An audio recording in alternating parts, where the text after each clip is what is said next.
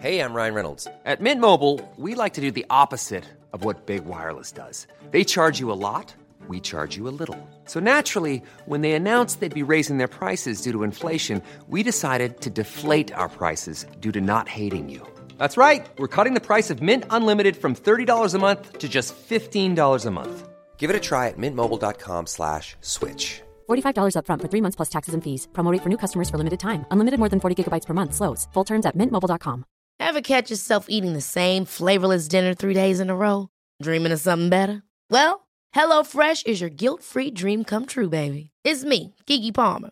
Let's wake up those taste buds with hot, juicy pecan-crusted chicken or garlic butter shrimp scampi. Hello Fresh.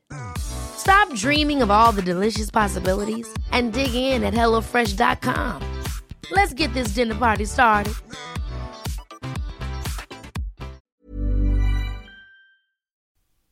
Vi ska ju prata om anhöriga idag, Dr. Mikael. Och jag tänker på dig. Du har ju liksom perspektivet både som son till en pappa som var dement i flera år. Och det anhörigperspektivet. Men också vårdperspektivet. Alltså du träffar ju anhöriga hela tiden. Ja, det gör jag. Det är ju människor i kris på olika sätt. Och jag träffar ju dem i extremt utsatta situationer. Och många gånger är det väldigt akut. Och ibland så får man höra långt efteråt hur olika saker har påverkat dem. Ett förfluget ord, en rörelse, en tanke som sitter kvar i åratal. Men finns det någon sådär som du har mött? Och då tänker jag på anhörig då, inte en direkt drabbad. Som har liksom etsat sig fast hos dig? Ja, alltså det finns en speciell då som jag hade. En ung kvinna som jag träffade i samband med att hon skulle utbilda sig till sjuksköterska. Hon var elev och berättade att som barn var hon rädd för att skratta. Och hennes mamma hade fått bröstcancer.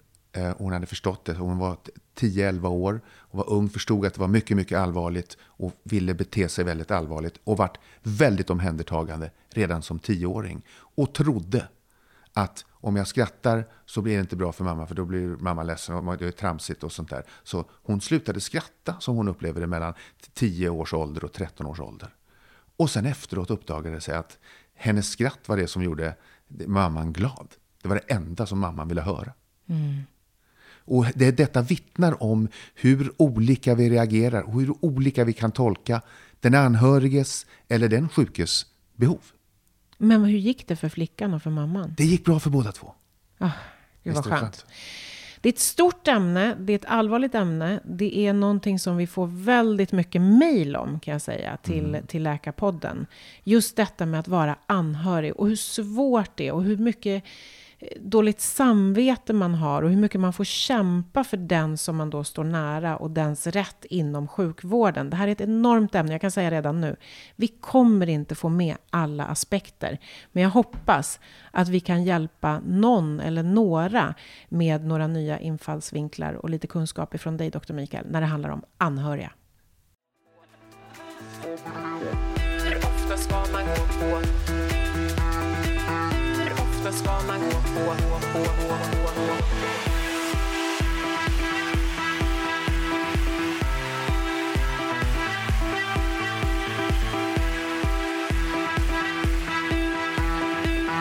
ofta ska man gå på.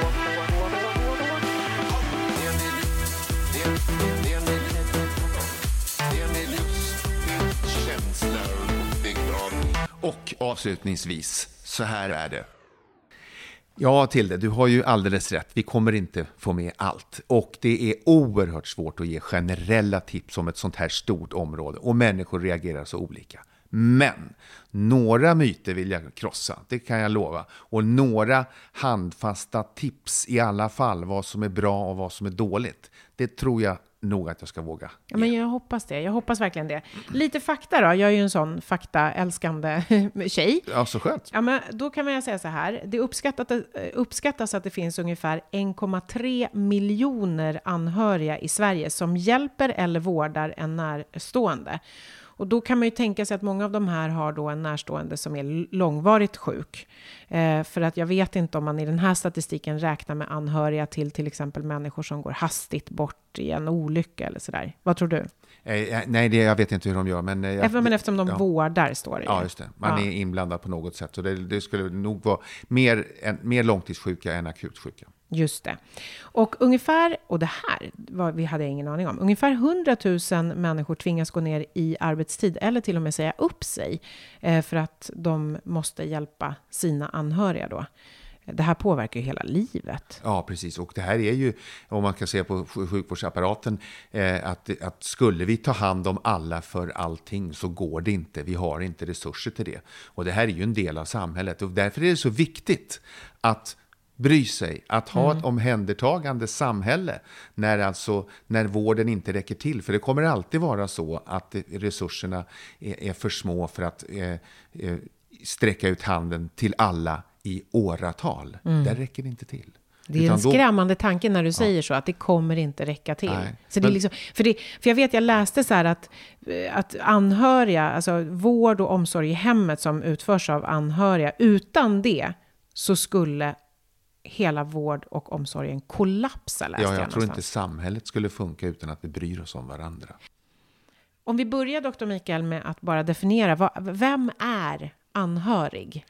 Alltså anhörig kan vara väldigt mycket. Rent juridiskt är det närmsta släkten. Men en anhörig kan vara till exempel en förälder som har fått ett barn med speciella behov och speciella skador kanske. Det kan vara en människa som vårdar någon långvarigt sjuk, till exempel demens. En anhörig kan vara någon som är i närmsta kontakt med vid en akut olycka. Så det kan vara väldigt många olika personer och situationer. Men om det är till exempel, alltså är det inte lite olika? Gud, jag vågar knappt ställa frågan, känner jag, för det är så ofint. Men jag tänker så, om det är mitt barn så är det på ett sätt, om det är min partner så är det på ett annat sätt, om det är min mamma så är det på ett tredje sätt. Ja. Om det är min partners mamma, då kanske det är på ytterligare ett annat sätt. Förstår jag menar? Att ja, det, liksom... det är klart det är skillnad på engagemang. Alltså ett barn är ett barn och det kommer att bli lite annorlunda. Så att, men vi ska nog inte ha liksom en lösning för en universallösning. Nej, precis. Det finns inte en universallösning för alla anhöriga, utan allting är ju så högst personligt. Får jag bara en sak som jag måste säga? Ja. Så här, jag har hört så många säga, som ju är just anhöriga, uttala ungefär i olika varianter den här meningen. Man måste vara så jävla stark för att kunna vara sjuk. Ja, precis. Förstår du vad jag menar då? Att det är så många anhöriga som säger så här, gud, om inte jag fanns vid sidan av den här människan som till exempel har drabbats av en väldigt allvarlig diagnos eller någonting, så skulle de aldrig orka. Jag får kämpa för den, för dens rätt till vård. Ja. Det är många som upplever det så, och vården räcker inte till. I det akuta läget, som jag då, som är min vardag får jag säga, i största utsträckningen, så då tycker vi att det räcker till. Vi har ju liksom många gånger uppföljande, vi har dagböcker till exempel för varenda patient inom intensivvården där man träffar alltså människor i kris. Det följer vi upp. Senast idag träffade jag en patient som låg medvetslös med röttna fötter med elaka bakterier. Så träffade jag honom senast idag på återbesök. Han var hos mig i maj och var medvetslös och hade svåra inför, och kom nu tillbaka och berättar vad han har för koppling till oss, till sina anhöriga och vilka han tydde sig till och sånt där. Så att vi har en uppföljning. Men lite vänta. Han kom till dig i maj. Ja, och då hade han och då kom han akut, för du är ju akutläkare. Ja, precis. Väldigt svår blodförgiftning och med påverkan på muskler och sånt här. Okej, och då fixade du så akut det som behövde ordnas. Inte bara jag, utan sköterskor och hela gänget. Absolut. Alltså. Men jag tänker så här, ni tog bort blodförgiftningen. Alltså det är det man gör i ett akutläge. Och det krävdes att han var medvetslös och låg i respirator i 7 dagar. Och sen så gick han till vanlig avdelning och sen hörde vi ingenting. Men han har ju den här dagboken som jag berättade om. Och sen så kom han tillbaka idag. Men varför kom han tillbaka? För att han behövde akut vård eller för att man skulle... Uppföljning, snyggt. Men jag har aldrig varit med om att om man har åkt in på sjukhuset akut att man sen åker dit för att följa upp. Gör man det? Ja. Jag trodde du bara hade hand om det akuta. Ja, nej, men jag hälsade på honom. Jag gjorde inte så mycket, men han hade en massa frågor. Han har minnesluckor förstås från när man har legat i respirator. Han har sett personer komma och gå som man inte förstått. Så att, och då ville han fråga om det där. Men var det han som bokade in det för att han hade specifika frågor? Eller är det ett så här automatiserat återbesök? Det är ett erbjudande som vi har. Så en del vill ju inte. Det beror på var man befinner sig liksom i sin kris. Jag förstår. Men hur mådde han då? Prima liv. Ja, vad skönt. Prima liv. Vad bra. För att inte fastna för mycket i den här det akuta, så är vi är ganska bra på uppföljningen av det här lite i det korta perspektivet. Men den här kroniska, långvariga krisen, långvariga omhändertagandet i det en av de vidrigaste sjukdomar som finns, demensen förstås, när det tas ifrån dig sakta. Där behövs ju också ett enormt stöd till anhöriga. Vården kan ge en del, men också omgivningen kan ge en del. Och där är det bra att kunna förstå och veta vad är min skyldighet här? Vad kan jag få hjälp med? Akut, om man är ett barn till exempel, så finns det mängder, alltså kommunen är ansvarig och det finns socialnämnder och det finns jourhavande kompisar och medmänniskor och sånt. Om man vågar och vill och kan så får man hjälp, eller via skolan eller via kuratorer. Där finns det. Om man är barn och anhörig till någon som är långtidssjuk. Ja, precis. Ja. Och då reagerar folk på väldigt många olika sätt. Allt ifrån att man inte vågar skratta eller att man blir oerhört omhändertagande. Vilket är ganska vanligt bland barn blir vuxna för tidigt. Kan kännas lite. Att de tar ansvar man inte trodde var möjligt. Och mår dåligt. Men lever sitt liv. Och det där syns inte så mycket. Nej. Att barn mår dåligt. Och redan där, så här är ju vad vet jag om hur långt ner i åldrarna Läkarpodden når. Men alltså att det finns, det är bra att veta att man kan förstå som barn eller ung att jag kan faktiskt få huvudvärk, ont i magen, sömnbesvär för att mamma har fått bröstcancer. Får jag bli lite personlig? Ja. Är du säker? Ja, jag är helt säker. För du får ju också säga stopp om du känner att du inte vill prata om det. Men jag tänker så här, du har ju egen erfarenhet, inte som läkare, utan som människa, av både en chockartad upplevelse som anhörig och också av långvarig anhörighet med din pappa. Vill du berätta? Ja, jag har ju 2 stycken liksom helt olika situationer av att vara anhörig. Dels är det oerhört korta perspektivet när man förlorar någon i en plötslig dödsfall. Och det långa perspektivet med min far som långsamt vart dement över en period på nästan 10 år. Och de är helt väsensskilda hur man reagerar och vad man behöver hjälp med. Men eftersom du nu har erfarenhet både av det korta perspektivet och att vara långvarigt anhörig.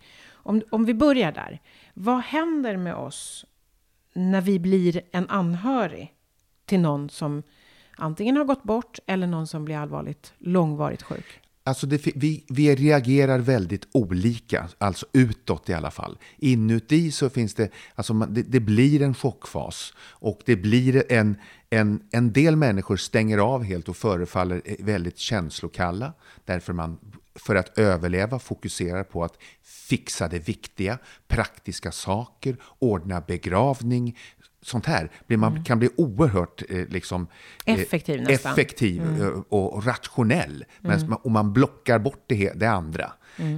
Jämfört med när en demens då som en person som sakta inte kan göra så över åratal blir det svårare och svårare, behöver hjälp med mer och mer, utsätter sig för mer tokiga situationer än den andra. I början får du stötta och hjälpa lite, sen ska du fysiskt ta hand om det, sen så är den där pappan då försvunnen. Innan du vet av ordet av. Men kroppen finns kvar. Så att det är väldigt olika. Men man kommer i en chockfas, kan man komma när man kommer till den här insikten, när man kommer i en kris. Och det gäller alla. Exakt, det är precis det jag skulle fråga. Så man kan säga så här, att bli anhörig till någon, oavsett hur det går till, oavsett om man är en mamma som får ett barn med särskilda behov, eller om man är ett barn som får en förälder som blir dement, eller om det händer en olycka. Man går igenom en kris. Det gör man. Men det jag vill säga som är viktigt är att man reagerar på väldigt olika sätt. Så vad gör man då? Och det är bäst att backa undan och låta någon sörja eller gråta eller skrika klart. Nej, det tror inte jag på. Nej, det tror inte jag på. Det inte. Jag tror på att finnas där. Ja, och det här kan ju vara till exempel en kompis som säger, du, jag har bröstcancer. Men du vet, vi ska till Teneriffa. Det är för att nu vill man vara snäll och byta samtalsämne så det inte blir så jobbigt för den ena. Och man tycker det är besvärligt. Det är ena saken som jag säger, att tala är bättre. Och vet du inte vad du ska säga, säg då, jag vet inte vad jag ska säga. Istället för att hitta på, byta samtalsämne, men ge ett respons så att du får någonting tillbaka när någon plötsligt släpper en bomb på det ena eller andra sättet. Och där kommer man också, som jag är så oerhört angelägen, och så här, ja men det är ändå, och sen så är det ju viktigt att veta att det är ju tanken som räknas. Nej, det är det verkligen inte. Det är handlingen som räknas. Det är det där att du kan göra det bara liksom till en kompis och baka bröd för att du vet inte vad du ska göra. Jag visste inte vad jag skulle göra. Här står jag med en limpa eller en kaka, och det är det man senare kommer komma ihåg. Det var någon som gjorde någonting. Det var lite tokigt, alltså en åratal efteråt. Men jag kommer ihåg att det var en person som kom tillbaka, som handlade. Men det är ju när man är... Ja, precis. Jag försöker se det här i både kort och långt perspektiv. Nu tänker jag så här, om du till exempel har en... För nu blev det nästan vännen till den anhöriga. Ja, alltså förstår du vad jag menar? Ja, liksom, det är ju anhörigperspektivet vi ska ha hela tiden. Ja. Och då tänker jag så här, om du är anhörig till någon som har fått diagnosen demens, då har du ju fortfarande den personen nära dig, och den är sig själv. Det är ju bara lite saker som är annorlunda i början. Ja. Men du vet också att det här är ingenting som kommer att bli bra. Ja. Alltså, så du har ju en lång sträcka av... Och där, det är klart att du får en chock när du får veta... Vi säger till exempel i ditt fall då, bara för att liksom vara lite mer konkreta. Du fick veta att din pappa hade fått demens. Och du fick en chock kanske till att börja med. Alltså det är ju det som är så hemskt med just demensen nu då. Att jag hade... Mom deserves the best, and there's no better place to shop for Mother's Day than Whole Foods Market. They're your destination for unbeatable savings, from premium gifts to show-stopping flowers and irresistible desserts. Start by saving 33% with Prime on all body care and candles. Then get a 15-stem bunch of tulips for just $9.99 each with Prime. Round out Mom's menu with festive rosé, irresistible berry chantilly cake, and more special treats. Come celebrate Mother's Day at Whole Foods Market. Hi, I'm Daniel, founder of Pretty Litter. Cats and cat owners deserve better than any old-fashioned litter. That's why I teamed up with scientists and veterinarians to create Pretty Litter. Its innovative crystal formula has superior odor control and weighs up to 80% less than clay litter. Pretty Litter even monitors health by changing colors to help detect early signs of potential illness. It's the world's smartest kitty litter. Go to prettylitter.com and use code ACAST for 20% off your first order and a free cat toy. Terms and conditions apply. See site for details. Quality sleep is essential. That's why the Sleep Number Smart Bed is designed for your ever-evolving sleep needs. Need a bed that's firmer or softer on either side? Helps you sleep at a comfortable temperature? Sleep Number Smart Beds let you individualize your comfort, so you sleep better together. J.D. Power ranks Sleep Number #1 in customer satisfaction with mattresses purchased in-store. And now, save 50% on the Sleep Number Limited Edition Smart Bed for a limited time. For J.D. Power 2023 award information, visit jdpower.com/awards. Only at a Sleep Number store or sleepnumber.com. Ju anat det här att han hade betett sig så konstigt. Okej, så du fick det bekräftat egentligen? Jag fick det mer bekräftat. Så du började bearbeta sig? Du gick direkt och jag märkte ju på min mor att hon började liksom släta över misstag han gjorde och dumheter han sa. Och så hon liksom tog väl hans parti lite grann för honom, inte mot mig. Men det är så men jag förstår precis vad du menar. Hon skyddade både dig och honom. Ja, just det. Men jag kommer ihåg också därför att jag vet ju nu hur jag reagerar agerade också. Och jag säger inte att jag på något sätt, jag har inte varit så skicklig på att lösa mina egna problem, utan jag är lättare när man har lite perspektiv på dem. Och det är ju det vi pratar om, delvis mitt perspektiv och vårdens perspektiv. Men jag kommer ihåg, en av mina första tankar var, hur kan jag hjälpa mamma? Inte när pappa blir dement, utan jag kan hjälpa pappa. Utan vad kan jag göra för mamma? Och där är det också någonting som är väldigt viktigt, som jag vill lägga stor tyngdvikt vid. Tag hjälp.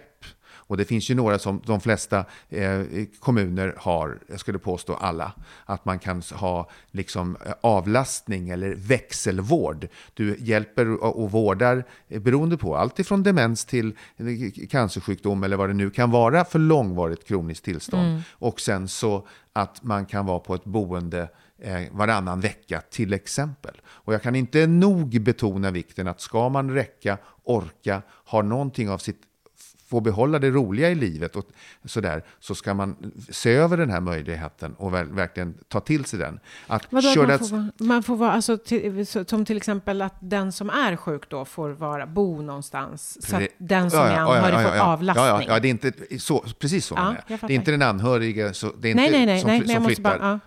Utan man låter den sjuk. Men det där är ju skitsvårt, om jag ska vara ärlig. Nu tänker jag så här, jag försöker se hela tiden en konkret människa framför mig. Och då tänker jag så här, det är väl en sak om det är någon som har gått väldigt långt inom en sjukdom, till exempel att man säger, men nu får ni avlasta och sådär. Men till exempel i början med din pappa så hade det ju varit supermärkligt om din mamma bara, nej men jag behöver avlastning, du får bo varannan vecka någon annanstans. Men precis. Där kommer ju också den här skulden in hos den som är anhörig. Men då finns det ju andra praktiska saker med hemtjänst och sånt, så att man hjälps till när båda... Men finns allt det där fortfarande? Jag inbillar mig att folk kämpar med näbbar och klor och inte får den hjälp de ska ha. Ja, nej, det kan vara svårt ibland, men det finns. Hemtjänsten är fantastisk. Ja, det säger jag ingenting om. Det är jag övertygad om. Men de kanske inte heller har. Nej, men alltså nej, det har de verkligen inte. Och räcker det bara med dem då? Nej, det gör det inte. Och många gånger så måste den anhöriga dra ett väldigt tungt lass. Och då är det där igen att man behöver utrymme för att få vara sig själv också. Man behöver vänner. Och även där är ju att tala är bättre än att tiga.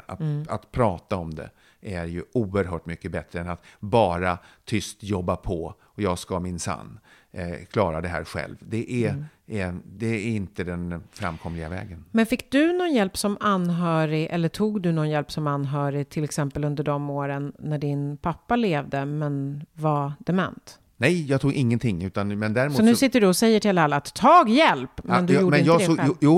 Jo då. Jag såg till att vi fick hjälp i hemmet, och att jag var väldigt på hela tiden på min mor att hon skulle begära, för hon sa, nej men det går bra, jag kan. Sådär. Så det är precis, det är det här. Ja. Som anhörig så behöver man ett litet nätverk av vänner eller andra anhöriga. Det behöver man som var människa. Exakt, har du rätt i. Man behöver ett litet nätverk som människa. Ja. Men många som är anhöriga, jag tänker på alla de som också har skrivit till oss, beskriver sig själva som just precis väldigt ensamma. Ja. Och det är någonting, och det är därför det är nätverket då, och ibland är man så upptagen med sig själv och den sjuka att man inte hinner nätverka. Men då måste ju de komma in, alltså de vännerna som men om man inte har några då? Ja. Och det är ju det som är. Det är ju det som är det stora problemet. Och det är ju det som är det genomgående här. Och då får man försöka att hitta någon grupp där man kan få i alla fall lite utbyte till att börja med för sig själv. Kanske inte, man kan inte hälla alla problem på andra, men att man kan börja själv i någonting. Allt ifrån gå med lära sig spela gitarr till spela bridge, till gå någonstans där man bryter livet och vardagen och får någon kontakt.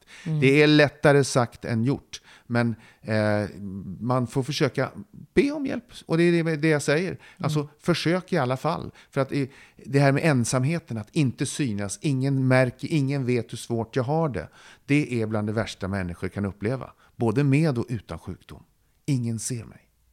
Vi har ju faktiskt, Mikael, några som har skrivit till oss just som är anhöriga, som har berättat om så här positiva saker, som att de har gått med i just olika typer av anhörigföreningar. Och att det har varit bra. Och jag tänker så här, det är klart att man kan gå och lära sig spela gitarr eller inte spela bridge eller vad det nu kan vara. Bara för att få tänka på någonting annat. Men man kanske behöver prata med andra som kan förstå lite grann vad man går igenom. Ja, precis. Och det är oerhört viktigt. Men det är ju ett nätverkande det här. Det värsta är ju, eller inte det värsta, men det svåraste hindret att överkomma är ju att ta den där kontakten. För man är så upptagen i sitt anhörig-agerande att man inte orkar. Och det gäller ju när man är sjuk också. Kan jag mycket väl komma ihåg från min egen situation när jag var liksom i chockfas så här i början och allting var som värst eller det har kommit lite längre. Jag orkar inte ta hjälp. Jag orkar inte. Jag förstod förnuftmässigt att här borde jag vända mig till mina anhöriga. Men det var så jobbigt att jag orkar inte. Nej, därför att också man hamnar väl, när all energi går åt till att hjälpa en annan människa, den man älskar, den man är anhörig till som mår dåligt, oavsett vad skälet är, så är man ju så utarbetad sen, och också kanske lite, tänker jag, att det finns ett inslag av någon slags depression i det. Ja, det gör det i alla fall. Alltså, inte alltid. Kraftigt, ja, exakt. Att man är nedstämd. Ja. Och sen då har man ingen energi. Nej. När man som bäst behöver den till sig själv för att orka mer, så orkar man ju inte. Nej, så är det. Och det är därför som jag lever ju efter en sån här devis att man ska ju vara snäll och det finns så mycket, och det ska ju alla vara. Men jag försöker vara snäll och uppmärksam på en person om dagen.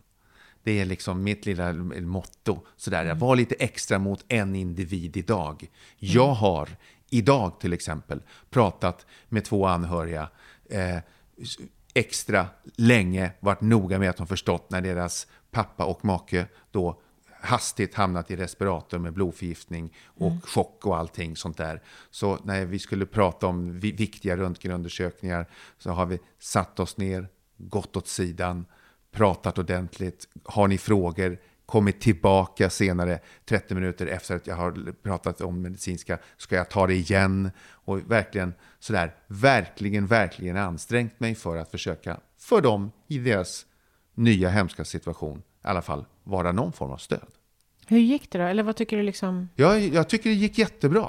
Men hur kom du liksom, nådde du fram? Nej, jag nådde inte fram, men jag nådde fram med information och de var mycket nöjda med informationen de hade fått. Och sen kan man inte förvänta sig att någon ska ha något ettårsperspektiv på det här, utan och jag sa att vi förhåller oss till det här nu en timme i taget. Vi ses om en timme. Och så hade det gått en timme, då hade vi gjort en undersökning och vi hade gjort en skiktröntgen av huvudet och då hade vi ny information. Och då körde vi den och så sa jag, vi ses om en timme. Och då visste de att Mikael kommer tillbaka, vi får information, vi är nöjda, vi har fokus på det här, vi släpper allting annat, vi tänker inte. Och jag har sagt gång efter annan, spekulera inte vad som händer om en vecka, vi tar det här nu, här och nu. Och det var så långt som jag tyckte man kunde komma där och då. Och sen, för när de är i chock så, jag tänkte, det var därför jag frågade, nådde du fram? För att jag menar, i chock så hör man ju och ser man ju ingenting. Nej. Och jag som läkare, då kan man tänka sig att man vill ha kram och liksom tillgivenhet och någon som är klappar på en och är säger snälla saker. Nej, det vill man säkert. Men det är inte min roll.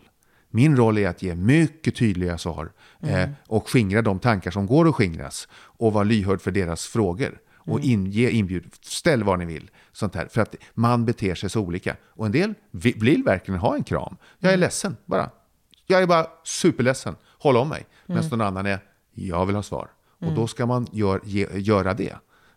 Men att agera, att handla, att tala är alltid bättre än motsatsen. Ja. Man vill ju träffa dig i den situationen. Alltså, känner man ju. Hur är vårdens syn eller relation till anhöriga? Om du ska vara riktigt ärlig. Alltså, man kan säga så här. Jag har ju sett många gånger ibland saken att jag tycker att jag gör en grej av det här. Dels så känns det bra att göra gott. Man märker om någonting landar. Men många gånger så finns det...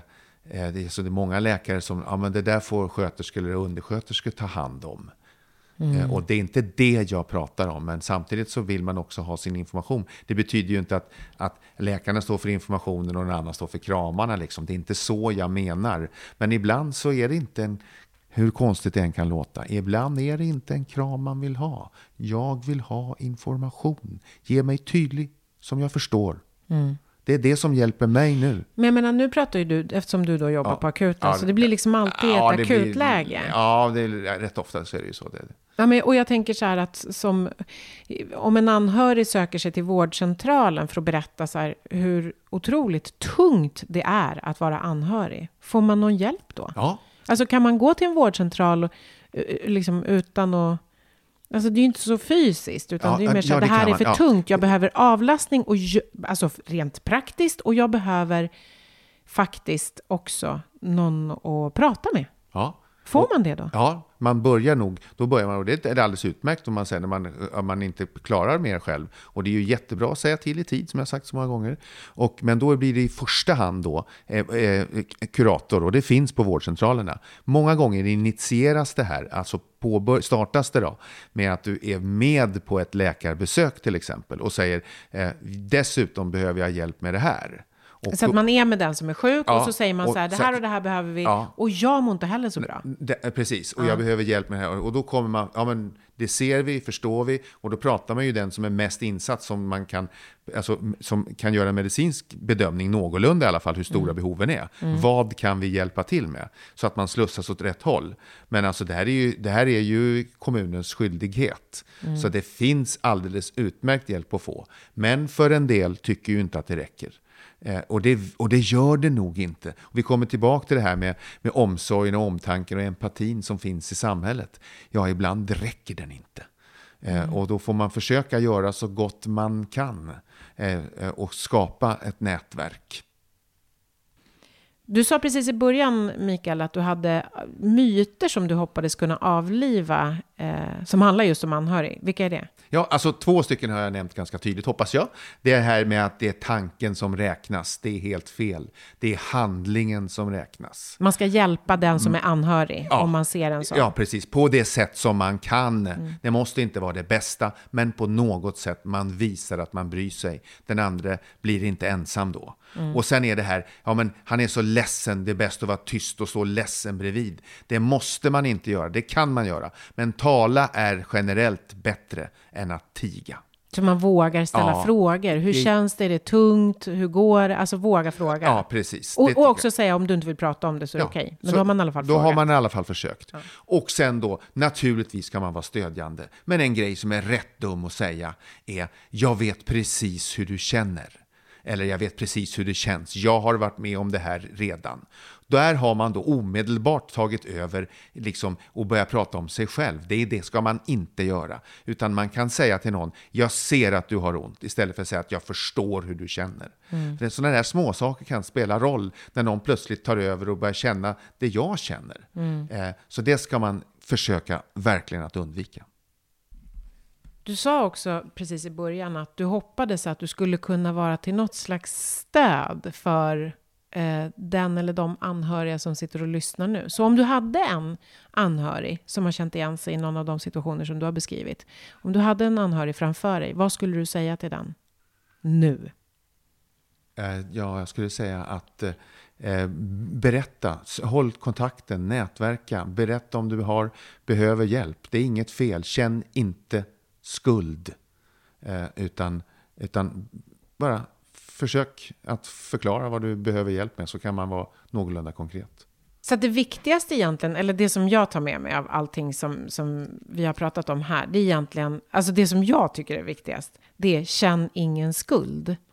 Det har liksom fastnat. Ja, alltså skulden har ju en sån fruktansvärt destruktiv kraft. Att dels skulden är att det är något fel, jag har varit med om någonting. Varför det är mitt fel, jag skulle ha gjort någonting. Eller jag har inte gjort tillräckligt mycket, som jag har från min egen mamma. Som har känt av och till att jag måste besöka med pappa idag.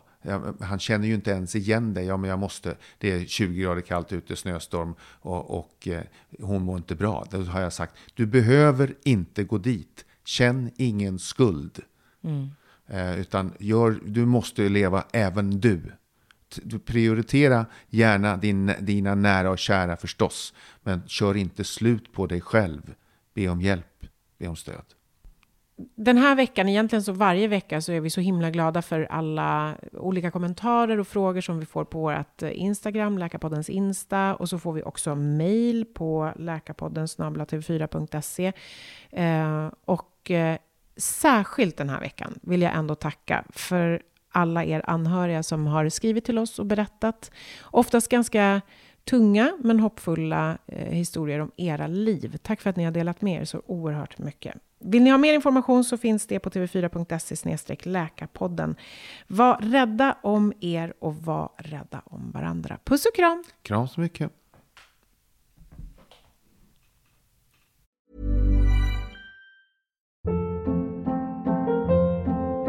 Hold up. What was that? Boring. No flavor. That was as bad as those leftovers you ate all week. Keke Palmer here, and it's time to say hello to something fresh and guilt-free. Hello Fresh. Jazz up dinner with pecan-crusted chicken or garlic butter shrimp scampi. Now that's music to my mouth. Hello Fresh. Let's get this dinner party started. Discover all the delicious possibilities at hellofresh.com.